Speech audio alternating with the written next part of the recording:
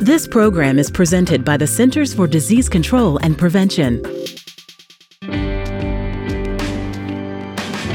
Hello, I'm Sarah Gregory, and today I'm talking with Dr. Kristen Pettrone. She's an Epidemic Intelligence Service Officer at CDC. We'll be discussing the characteristics of hospitalized and non-hospitalized patients with COVID-19 in Atlanta. Welcome, Dr. Pettrone. Hi, thank you, Sarah, for having me. So, COVID-19 has become, of course, instantly recognizable to everyone as the name of this pandemic. I'm not sure how many people remember what it stands for. As you know, it actually means something pretty simple. Coronavirus infectious disease, and the 19 refers to the year it emerged. I remember the early days when the virus didn't have a name yet. How is the name decided on? And in this case, who chose it? Was it CDC or WHO or an international committee or what?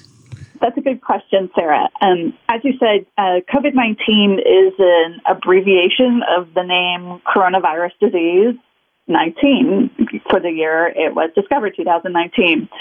This name was actually chosen by the World Health Organization, and it was announced in February of last year. And the name has obviously been adopted all over the world, including here in the United States. So just take a quick moment to explain the difference between COVID-19 and SARS-2. We sometimes see SARS-2 also. So SARS-CoV-2 is the naming of the virus that causes coronavirus disease. So when we refer to COVID-19, we're generally referring to the disease itself, kind of like the constellation of illnesses caused by this virus, SARS-CoV-2. Okay, so your study uses data from March and April 2020, the early days of the pandemic. Could you describe what you were doing in your role as an EIS officer at that time, and what was the mood like? So when I was an Epidemic Intelligence Service officer early in the course of the pandemic, I deployed with the Epidemiology Task Force of the CDC COVID-19 response. As an EIS officer or Epidemic Intelligence Service officer, we can deploy with multiple aspects of the response in addition to our kind of regular duties with the fellowship. So while I was deployed with the Epidemiology Task Force, we were moving forward with this study. And so I reviewed the medical records of the non-hospitalized patients, and then I abstracted information from those medical records into a database. I was able to analyze the data from both the hospitalized and the non-hospitalized patients, and then be able to put some of the findings together in this publication. I think for me, the mood was very excited. It was relatively early in my Epidemic Intelligence Service fellowship, so I was really excited to be doing some of this work. But I think I was a little apprehensive about the trajectory of the pandemic and then what we might find with our investigation. Yeah, and what you found wasn't so happy anymore, right? Right. Your study was investigated in Atlanta, Georgia, where the CDC is based. Give us a bit of background on how COVID-19 first emerged in the city and how it's played out since then. Well, I think the COVID pandemic emerged and has kind of played out in Atlanta very similar to how it has throughout the rest of the country. Like many states, the COVID pandemic emerged in Georgia in March of last year.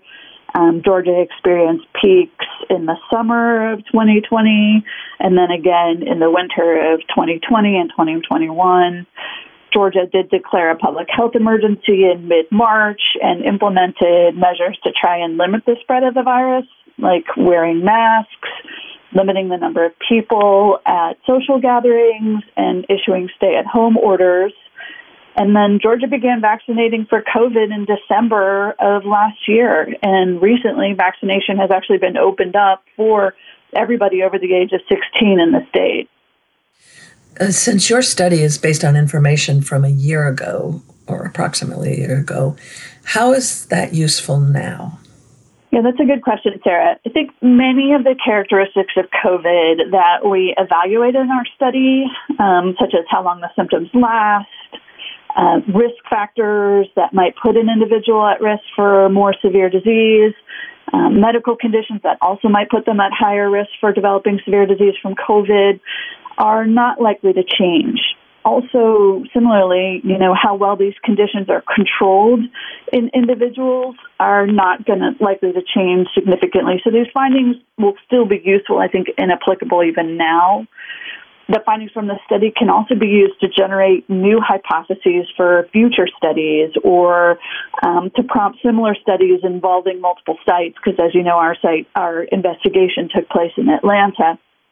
So I think a lot of the things that we looked at and a lot of the issues and risk factors that we tried to identify are things that are going to be consistent and still stay prevalent during the pandemic, even with the emergence of variants that we're seeing now. Why are patients with conditions like diabetes, hypertension, or particularly obesity more likely to have severe COVID-19? They're not like asthma, which clearly affects the lungs. Right. I know everybody has heard how significant and devastating COVID can be, causing people to have difficulty breathing, and it does affect the lungs. But we are seeing people who have conditions like hypertension, diabetes, and obesity more likely to develop severe COVID disease. And the exact mechanism that causes this higher risk is not really known. It is thought that an impaired or weakened immune system due to these conditions or the inflammation in the body that occurs as a result of hypertension, diabetes, and obesity is what really contributes to this increased risk of severe outcomes from COVID, hospitalization, need for ICU admission, and even death. So why is asthma not considered a risk factor? I have asthma, so I was astounded when it wasn't on the list. Other studies have definitely identified asthma as a risk factor for severe COVID infection. Unfortunately, in our study, we really did not have enough patients that had asthma to be able to evaluate this condition as a risk factor. So even though we didn't list it as a risk factor, there are definitely other studies that have identified asthma as a risk factor for severe COVID infection.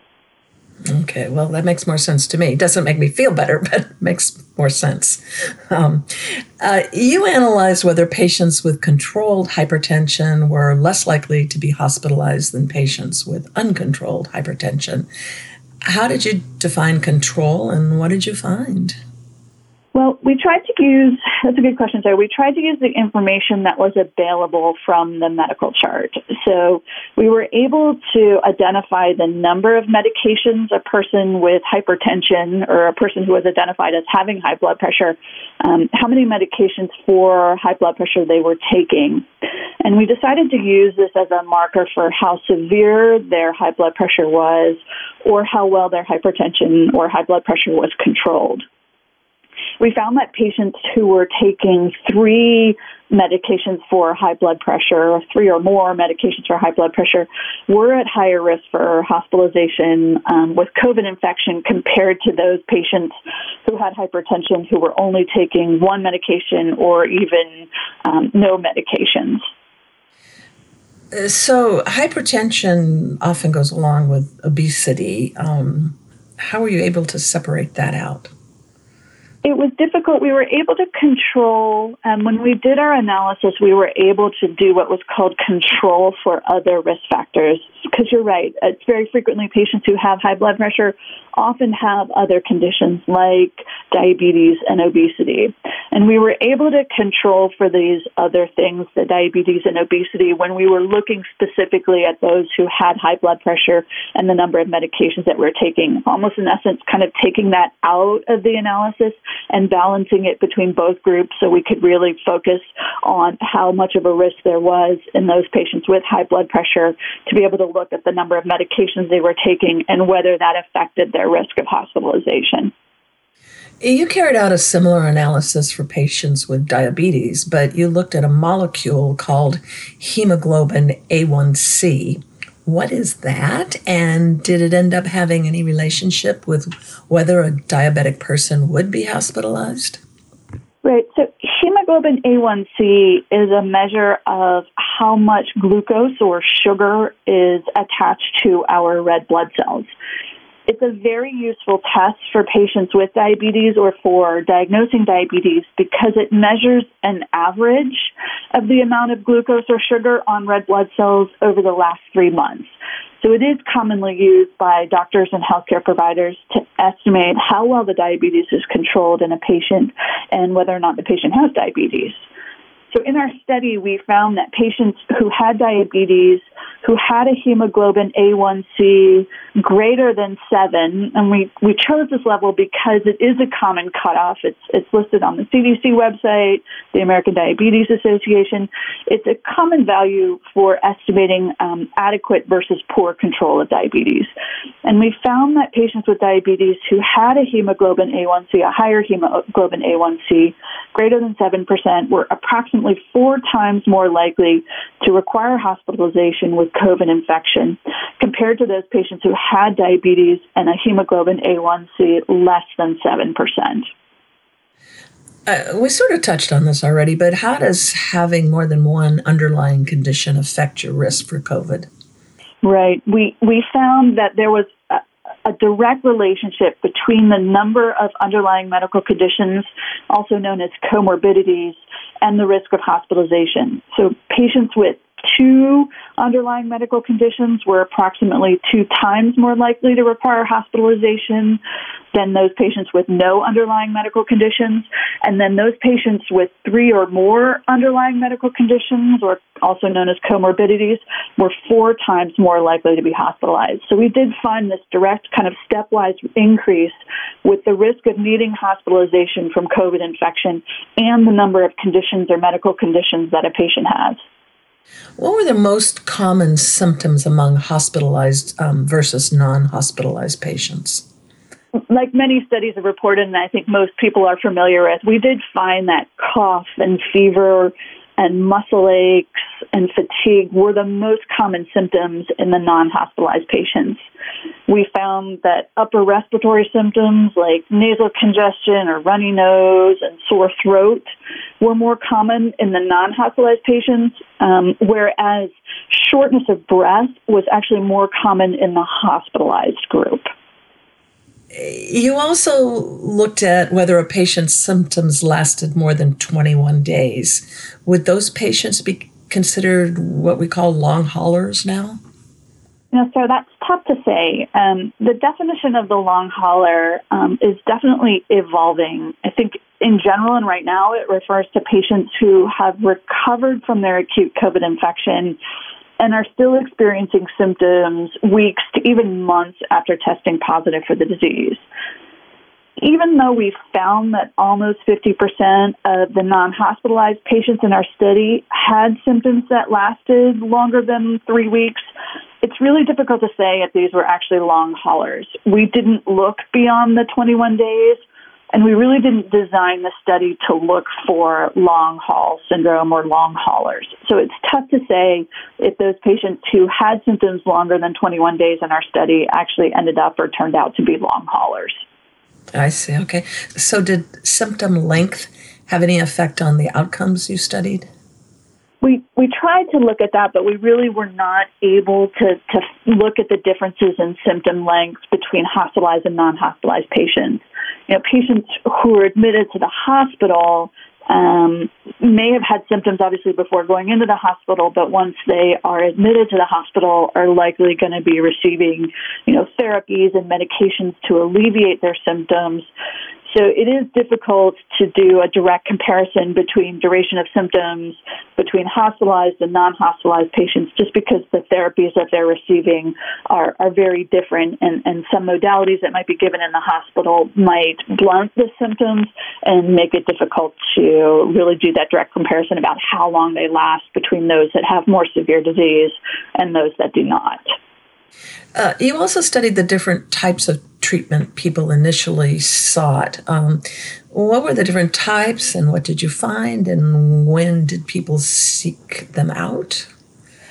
We really looked at care-seeking behavior in the non-hospitalized patients. We were very interested to see, how they entered the healthcare system, how many interactions they had with the healthcare system.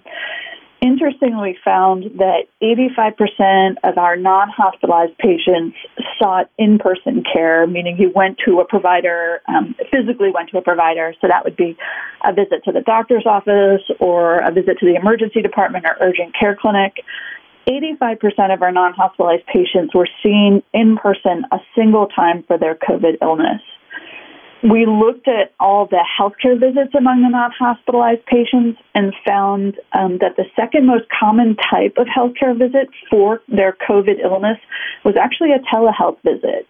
And that among those patients who had symptoms lasting longer than 3 weeks, those ones with longer symptom durations, telehealth was the most common type of visit that these individuals participated in for their care for COVID. We do have to acknowledge, though, that this information was, that we use this information, we only use the information that was available at the time we abstracted the medical records. So it is possible that patients may have had other additional visits beyond the investigation period, but we did think it was very interesting to note that a large percentage of our non-hospitalized patients were seen a single time for their COVID illness, and that telehealth really played a very key role in the care of all the non-hospitalized patients, but also in particularly those who had symptoms that lasted greater than 21 days. Why don't you give us the highlights of your study now and tell us what the goal was? The goals of our study were really twofold. First, we wanted to describe some of the key characteristics in the non-hospitalized patients. Up until that point, there had really been a lot of focus on, what drives people to, or what causes people to need to be admitted to the hospital, or what may be causing and playing into more severe disease for COVID. So we really wanted to take a little bit of a deeper dive into the non-hospitalized patients. We wanted to, as I said before, look at some of the care-seeking behavior, how often and where these patients were getting their care, how long they were having symptoms, and what kind of symptoms these non-hospitalized patients were having. And as we talked about earlier, we found that most patients that did not require hospitalization were seen a single time, either in person by a primary care provider or via a telehealth visit for their COVID illness, and that symptoms lasting longer than 3 weeks are actually quite common in the non-hospitalized group. The other goal of our study was we wanted to explore in more detail some of the known risk factors for COVID. Again, a lot of interest had focused on what were the risk factors, but we wanted to look at things in a little bit more detail, like breaking down age into kind of smaller age categories and looking at combinations of underlying medical conditions.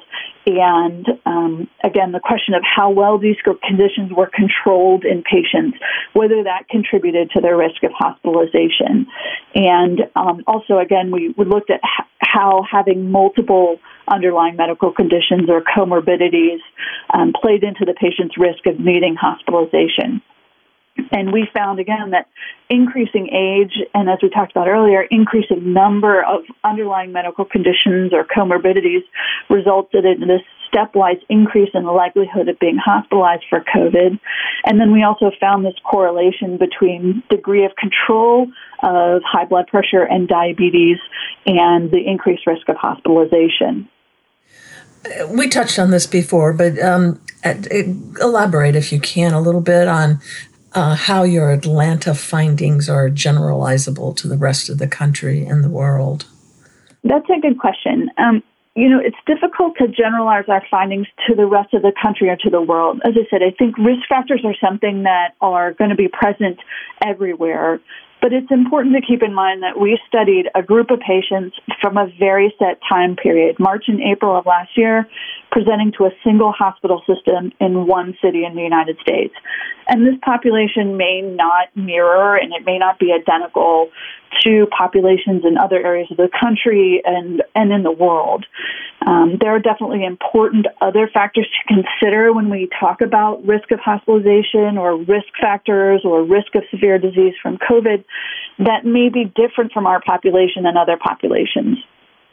things like access to medical care or cultural differences or differences in socioeconomic status really can play into the severity of disease or the ability to get care for COVID that may not be generalizable from the Atlanta area to other areas of the country or even to the world. You mentioned telemedicine and how people generally in the 21 days, if they had COVID, just had one visit. But tell us more about how telemedicine has risen in popularity during the pandemic and what in the broad scheme of things has its role been in treating patients with COVID-19? I think telemedicine, as I said, has played a key role in healthcare delivery during the pandemic, and some of it has been driven by necessity. It has provided access to healthcare providers for patients, at the same time protecting both the patient and the healthcare provider. And I think telemedicine has been useful for treating patients with COVID, but also, equally importantly, has been useful in patients to treat other conditions or allowing patients to continue their routine primary care. And as we suggested in the study, maintaining good control of underlying medical conditions could possibly lower your risk of hospitalization with COVID-19. And so telemedicine, I think, has played an important role in accomplishing this and continuing to facilitate the healthcare provider and patient interaction while at the same time maintaining safety of both the patient and the provider. I keep going back to this, but in general, if you think you might have COVID, when should you go to the ER versus an outpatient or telemedicine appointment? So the CDC actually has a lot of useful information on their website for people to help decide if they have symptoms and where they might need to go get care or get testing. In general, if you have a healthy immune system and are experiencing mild symptoms like cough or loss of taste and smell or runny nose, then it is appropriate to contact your primary care provider for a visit or a telemedicine visit. On the other hand, if you are experiencing any life-threatening symptoms, such as difficulty breathing or chest pain, or you're witnessing somebody who is having a decreased level of consciousness, then it's important to go to the emergency room. Were there any findings that actually surprised you? One of the more interesting findings from our study was the percentage of non-hospitalized patients that had symptoms lasting longer than 3 weeks.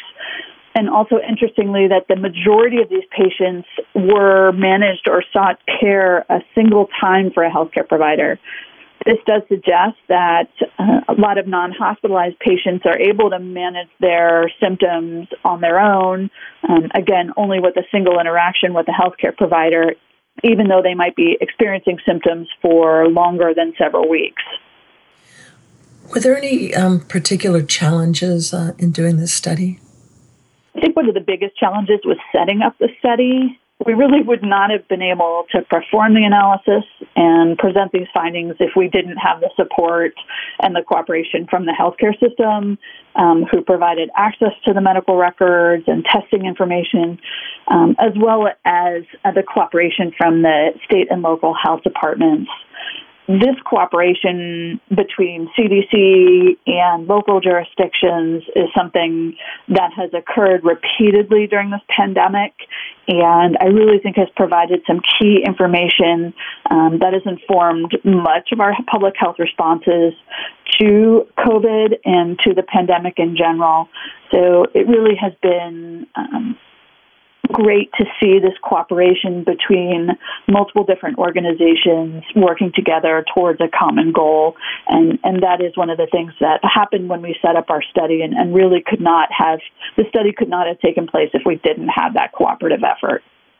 So speaking of studies, are there any other CDC COVID studies planned that you want to mention or that you're part of? And there's still so much we don't know.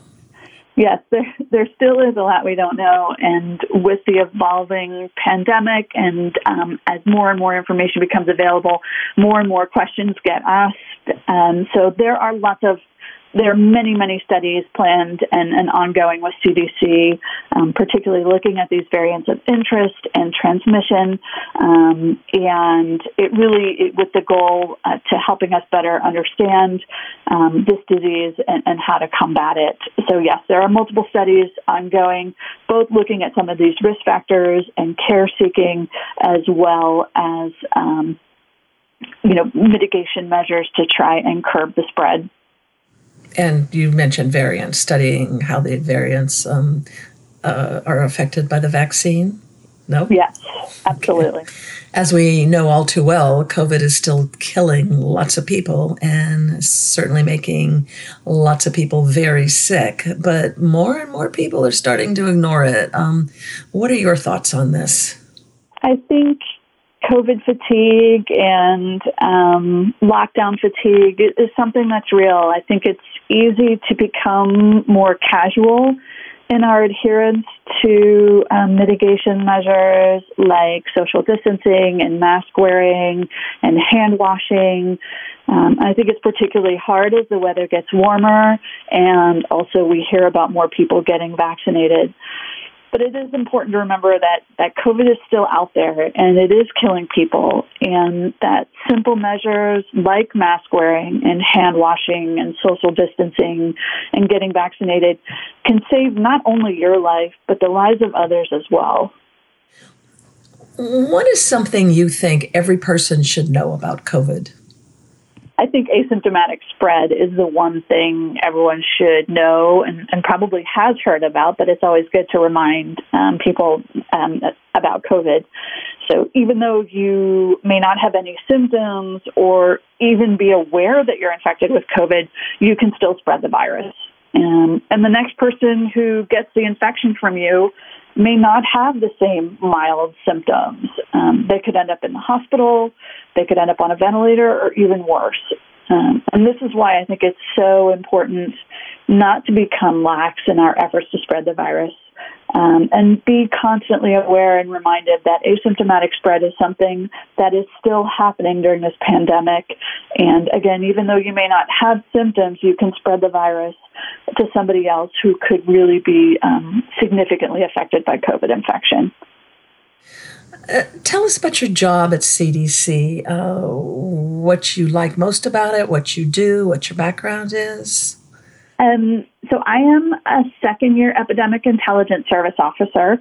My background is I'm an emergency physician. I practiced for a number of years before joining the Epidemic Intelligence Service.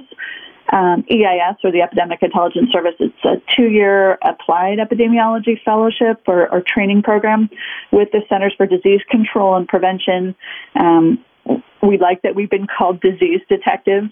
What I like most about EIS is the opportunity to get involved in so many different aspects of CDC.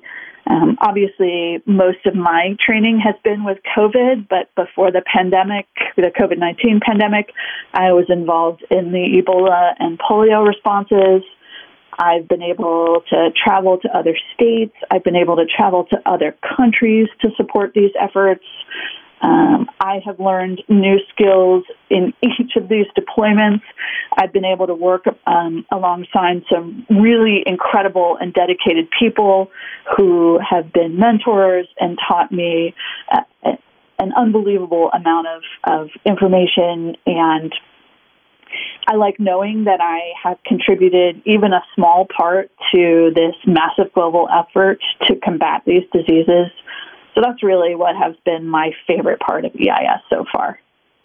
I think EIS officers are what everybody think of as CDC. That's what everybody does at CDC. It's like the dream job, and the movies and everything. I like it, and I think EIS is well known among CDC. So, CDC staffers will really look out for us and put opportunities sort of in front of us that we can really seize on. I think it's almost the best of the best. You get to have your cake and eat it too. You get to pick all of the things that you would be interested in. You get to work hard. You get to learn whole new aspects of a public health response and new skills in each step and each deployment and each activity you get involved in. The CDC has a lot of high-profile, important scientists that started out as EIS officers.